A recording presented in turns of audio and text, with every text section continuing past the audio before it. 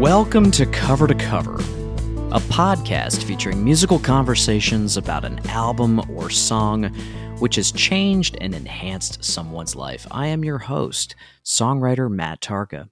Thanks for joining us. We humans connect with the presence of music in our own unique way.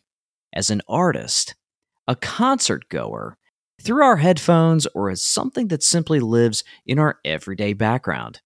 Our guest today is a native of Winston-Salem, North Carolina. He is one Mitch Easter, legendary frontman of the acclaimed Let's Active and record producer at the Drive-In and Fidelatorium Recordings.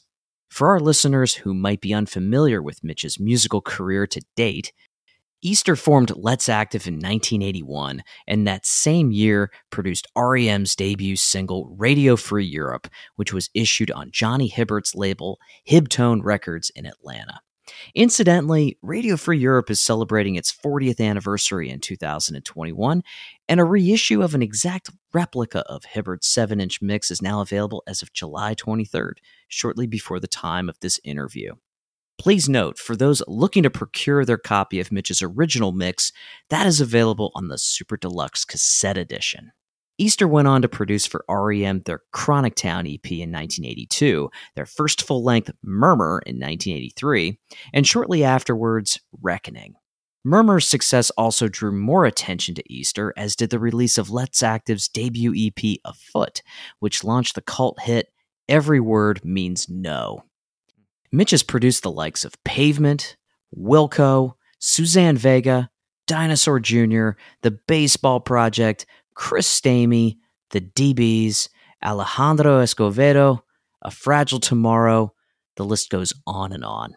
He is also part of an ensemble that over the past few years has paid homage to Big Star's third record, and I would be remiss if I did not mention that he was also inducted into the North Carolina Music Hall of Fame in 2019.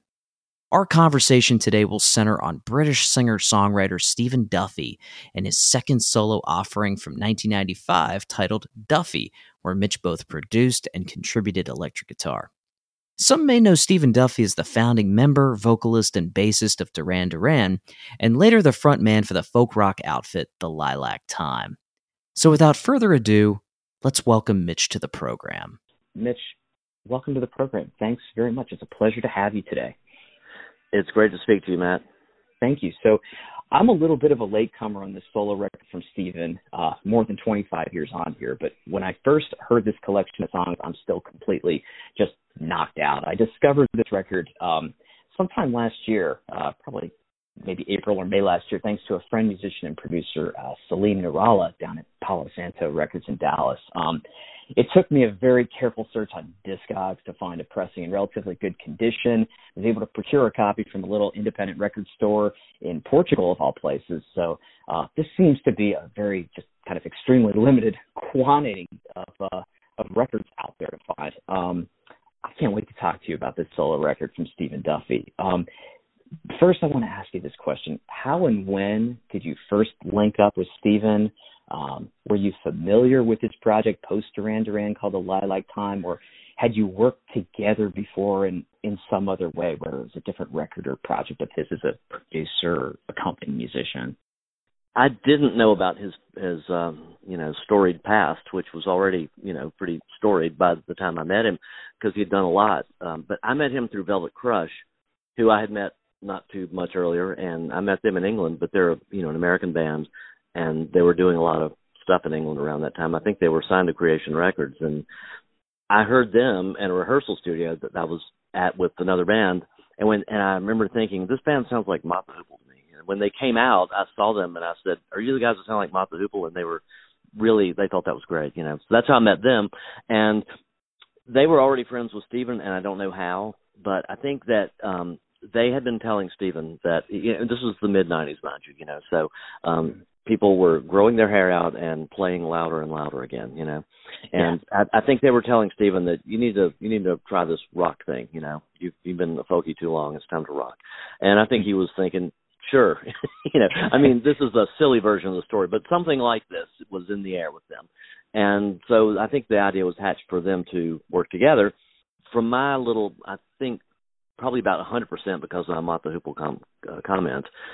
I ended up working on a Velvet Crush session, and it just sort of oozed into being a Stephen Duffy session too. It's like while they were around here, Stephen came in and we cut the tracks for this record that you're talking about in my ancient space in my parents' garage. One of the last things done there, I guess. This would be the drive-in. Yeah, right. That was drive-in. So I really met Stephen, kind of at the session. I mean, I think he came in. Okay, this is correct. He came in to sing on some of the Velvet Crush record that we did right before this. So that's when I met him, I think. And he was great. We had a good time together. And so I think everybody thought, let's keep this going, but now it'll be a Stephen Duffy record. So that's how I met him. We're talking with Mitch Easter here, legendary record producer and the lead frontman of Let's Active here on Cover to Cover with Matt Tarka, all things Stephen Duffy, and a solo offering titled Duffy. Mitch, this is more of a side question than anything else. Did the Lilac Time, which is it's such a great reference to Nick Drake's tune Riverman, and Let's Active ever share a bill or two prior to working together, or you as a solo artist ever share, a spot on the marquee with Duffy? No, I think I may be wrong. I think the only time I ever saw him play live was after this record was done, and I went to Japan with Velvet Crush to play on a short tour, and I believe he was opening for them at a lot of the dates. So I saw him play, and he was playing by himself then. Okay. So yeah, I never saw a lot of these other things he did live. Can you describe for our listeners a little bit about some of the players that contributed? I mean, it's a real star-studded cast. And also just kind of a side question here. Can you recall if Stephen had clear ideas of who he wanted to bring in to record different parts, or in your role as producer/guitarist, were you involved in that part of the creative process before tracking even began? I think that, it was done in the sort of rock and roll tradition of yore, which is to say, not so much in that sort of very deliberate, pre-production, making all these notes, doing all these demos, all this kind of stuff. I don't think that happened. I think, the Velvet Crush people had heard the songs he had. Stephen, I'm sure, had made some demos of some sort. But, there was a real kind of heavy, expensive process that got going in the 80s with all this, and there was none of that. It was more the kind of session that I usually do, where we kind of get together in the room and we start playing. And I don't think that there were rehearsals with the Velvet Crush people and him ahead of time. I may be wrong, but I don't think there were. So sort of on the spot, but, we had enough time to do it right. And, I think that like the Velvet Crush people who were, basically it was Paul Chastain and Rick Mink, I think. I think they're the only Velvet Crush people that played on this. But that's bass and drums, and, and so I think, the exact groove of it, how fast it's going to be, all that kind of stuff, they kind of worked up as we recorded.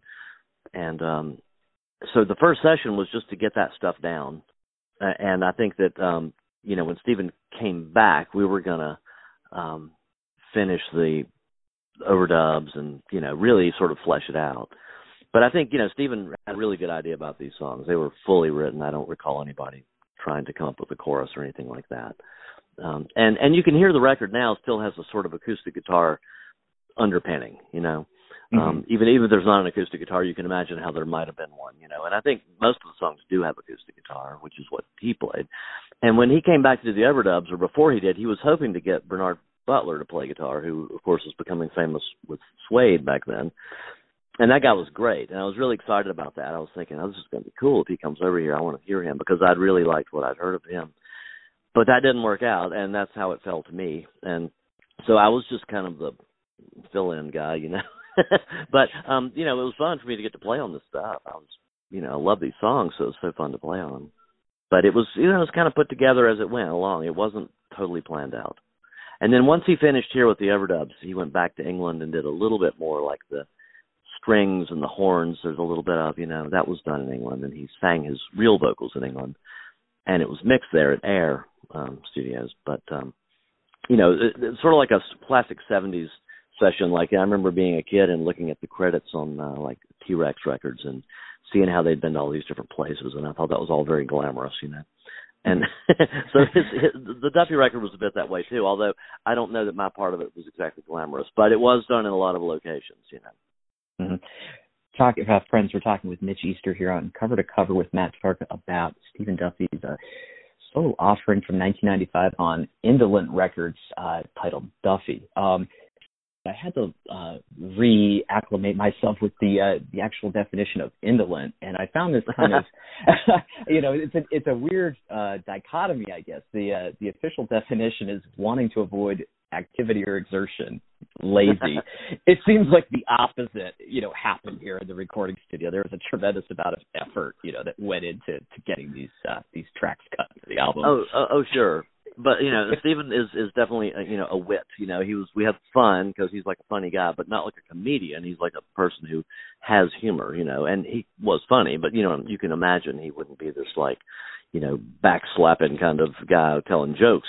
But we had a lot of jokes running on the session, so Indolent would be one of those. And I should say that probably nobody knows why this record is called Duffy, but I'm going to tell you, and that is that, or maybe you do know, but we had this big David Bowie fixation in the course of making this record. And so we were reading kind of obscure David Bowie biographies and stuff like that and referring to them as like running jokes and stuff. And you may recall that around the time of Diamond Dogs, David Bowie credited himself as Bowie, as on the record, not David Bowie. And so Duffy is a bit of a reference to that. But further, it's like you may also know that David Bowie made a record called Low, and then Nick Lowe made an EP called Bowie, and he spelled it B-O-W-I because he said, well, he spelled my name wrong on his record because it's Nick Lowe with an E. So this sort of thinking was a huge part of why this record was called Duffy, and that's not really exactly funny, but it was like a running joke in our session to do that kind of thing. So I'm not sure about the Indolent thing, if that was something like he was given a label name, under whoever actually put this out or what. That is funny that you mentioned that. Because I assume it was really, a major company that actually distributed this record, but I don't remember now. Yeah, interesting. So I think I'd like to segue a little bit here to start, beginning to talk about the tracks themselves on the record. Yeah, what are your favorite tracks as a musician or, as a producer? Or are they both kind of one and the same? We can kind of go through your absolute favorites, or we can go sort of the cover to cover aspect of the show here, if you'd like. How would you like to start? Well, I don't know, but I did think listening to it again that I do sort of have favorites on this record, and I should say right here that I'm terrible about this. People are always asking me my favorite this and that, and sometimes I just say I can't answer that. I like a lot of things, and I don't really have any skill at all at doing like top 10 lists or anything like that because I just like too much and it changes and blah, blah. But having said that, listening to it today, I think that my favorites are probably Needle Mythology and A Child Is Waiting. But that's not to say that all the other songs aren't great because they all are great. But those two I particularly like, they're real, they've got cool chord changes. They've got kind of a slightly spooky vibe to them and they're just beautiful, and they were. But anyway, I mean, you can sort of understand the sequence of the record, too, because London Girls and Sugar High are great songs to kick off the record, and I can always remember them. They're catchy songs. But getting down into it and hearing those two was great to hear again because I just love the way they sound and all. But, I mean, I think it's a really good record, I mean, he's just kind of great, Yeah, let's kind of dig in a little bit here to Needle Mythology. I mean, some of my favorite lyrics here, why make your drug of choice a goodbye to your world, or goodbye to the world, excuse me. Yeah. And I'm wondering, somebody close to the artist, calls, a woman out named Daisy, but then kind of refers to the baby doll with daisy hair.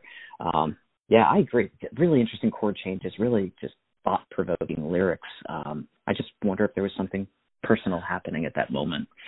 I don't know, and I don't know if I did know. I don't remember. And I think if I heard something like that, I think I would actually feel compelled to not ask, You know what I mean?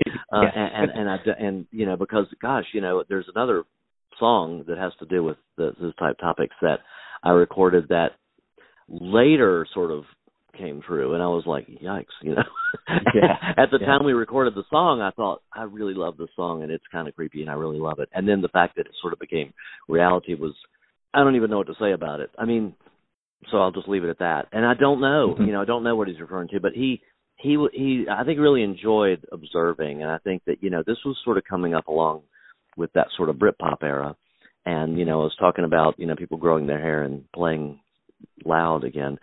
Yeah. They also really started doing a lot of drugs again in the cities. I think I remember he came back.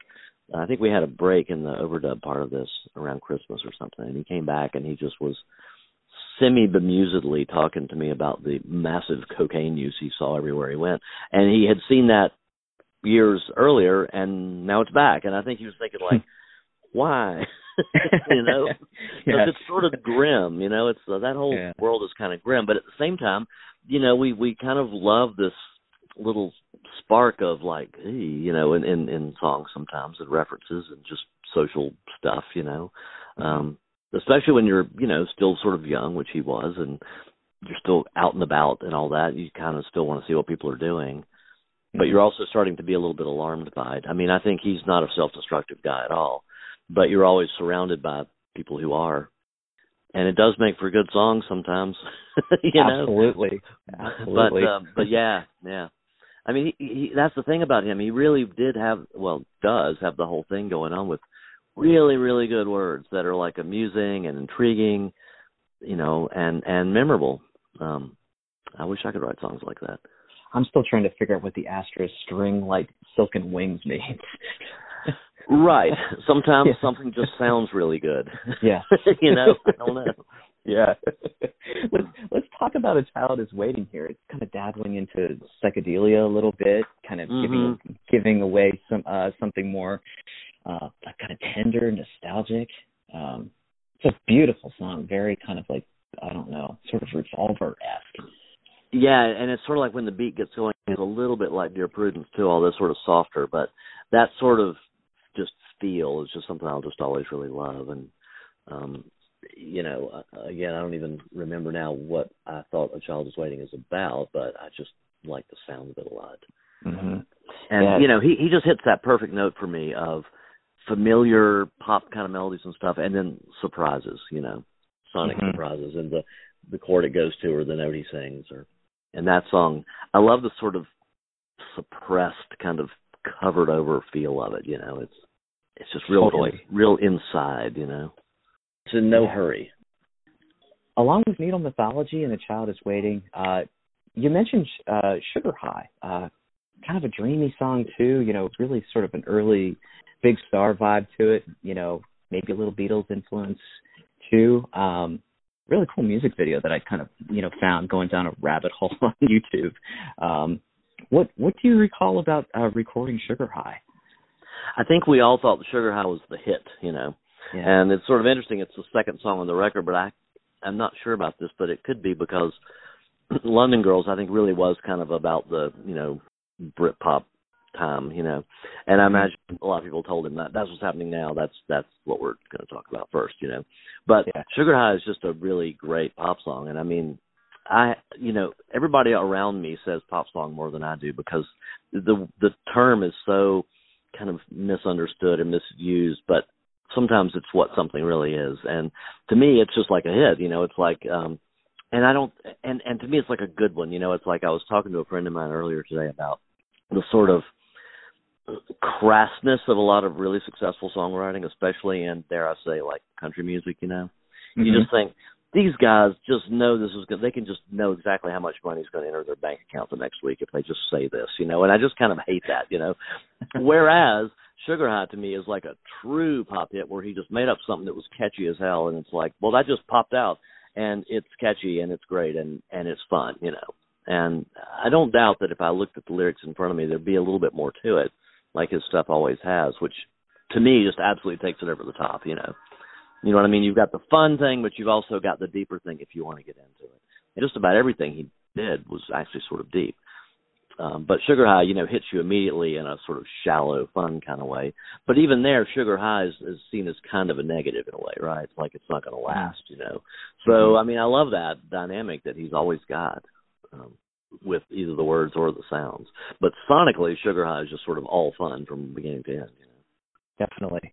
Friends, we're talking with legendary record producer and frontman of Let's Active, Mitch Easter, here on Cover to Cover with Matt Tarka, all things Stephen Duffy and his 1995 record, appropriately called Duffy, on Indolent Records. Mitch, are there any additional tracks that you'd like to discuss in some greater detail? Well, let's think. There's just so many good songs. Yeah. I think Starfit is one that came out of a conversation, and I'm pretty sure I'm the person that said Starfit, and he thought there's a song, and so he wrote this song. I think it's like one of the newer things on there, and it's a little bit more of one of those poke it a type person kind of songs, which is kind of cool. But I remember hearing Kids on Every Corner today again and thinking that, oh, this one's really good too. Like, because it's sort of like one of these big, Who kind of songs, like a later period Who song. But it's cool that he wrote one of those, It's really a good one. It goes into some surprising changes too. When you think you've got that one nailed down, it goes into another part that I really like. And then I was thinking also, one I totally forgot about was Smitten, which is also one of those super vibey kind of things that requires you to sort of slow down and get into it, and I always appreciate those too. That's a really beautiful song. Definitely. Yeah. I mean, they're all good, I don't know. Yeah. Let's backtrack just a second to Starfit here. There's a really interesting lyric that since you've been recognized, your modesty's been paralyzed. You're looking through Garbo's eyes. I wonder if that's a reference to the divine Greta Garbo, silent film star from the late 20s, early 30s. I thought that was kind of a cool reference, if that's where he was going. I'm sure he's referring to her, that type of star, and that sort of notion we have of the sort of just bizarre, random, sort of royal type demands a person can make, and they sort of forget that they're really just sort of in show business, but they are not to put down show business, but you know what I mean. Yeah. I think he is thinking about that. And the fact that we see this kind of behavior around us, we all know people in bands that have gotten a little impressively pleased with themselves or full of themselves, Right. Yes. There are a few out there for sure. Yeah. Yes. Smitten's just a really pensive track to close this entire album. And, I kind of love this little dichotomy too in the lyrics of, it's very simple, but it's very kind of like beautiful and biting. I'm smitten. I've been bitten by you. Yeah. Exactly. Usually when you think of smitten, you're just over the moon for somebody, but not exactly the case here. Yeah, there's a little bit of a sort of vampire reference there, right? It's like, well, you've got me now, so oh well, here I am. Right. We're chatting with Mitch Easter here on Cover to Cover with Matt Tarka about Stephen Duffy's 1995 record called Duffy. Mitch, I think I'd like to close our conversation a little bit with just a discussion about cover art. So we both know, the 21st century is kind of like everything goes anymore when it comes to releasing music. Much is digital, but much of it's still, and luckily is released on vinyl, cassette, compact disc, whatever. The one thing that's ever present, no matter how you release music, is some sort of piece of cover art, whether it's an actual painting or a photograph. When you look at this front cover, are there any specific images that are conjured up in your mind when you take a look at this piece of work? Well, I like it. It's a good cover, and that's definitely how he looked. That's his vibe. It comes across in that picture, But I also am pretty sure there's some serious Bowie references here, I think the orange, is from Low, and I think the jacket is from Heroes, I'm pretty sure. but I'm not sure I don't remember now. But, I mean, he would have done that kind of thing and thought it was funny, That's clever. Because we just Bowied out on that, knowing that it was nonsense. And we weren't trying to copy him or anything like that. We just felt like thinking about David Bowie, so we did, and I just get that when I see it now because I'm not sure about that, but that's what I think. But beyond that, I don't really know. I think, the sort of pastoral picture behind him is great because it's sort of it's offset against that sort of rough stencil-y font, So there's a lot of juxtaposition, and I'm not sure if it was more than just supposed to look like these things and just look good. but that's what I think of. I think it's a good cover, and I think he's probably having a little bit of a joke there with the colors. Mitch, it's been such a pleasure to have you on the program. Thank you so much for taking some time to chat with me today about Stephen Duffy's 1995 solo album, Duffy. It's an absolute gem, and I hope that listeners of the show go out and snag their own copy. So thank you so much for being here. This has been great. It's been a pleasure for me, and it's, of course, thank you for making me think about this record again, because I'm really enjoying listening to it. And, for me, things I've worked on that are this old, it's almost like completely new again, so it's fantastic, right? Yeah. and you reminded me of what a good record it is, and I hope that your podcast will lead to this getting reissued or something, because this is a record people ought to have. Yeah, Mitch, thank you so much. My pleasure. All right, thanks so much to all of you for taking some time to stop by the program today. For all of you listeners out there, thank you very much, and please remember to hit that subscribe button on that device in which you listen to your favorite podcasts, whether that's on Apple, Google Play, Stitcher, or maybe even Amazon. Take a moment to tell a friend or tell some of your family members about our show. Let us know how much you like the show by giving us a good rating. That will certainly help us appear higher in search results. And feel free to drop us a line at hello@covertocoverconversations.com. Intro and outro music of our podcast is produced by Jarrett Nicolay at Mixtape Studios in Northern Virginia. We hope you discovered some new music, perhaps rekindled your love for an old forgotten song, and shared a good moment with us as we continue to sonically explore a world from cover to cover.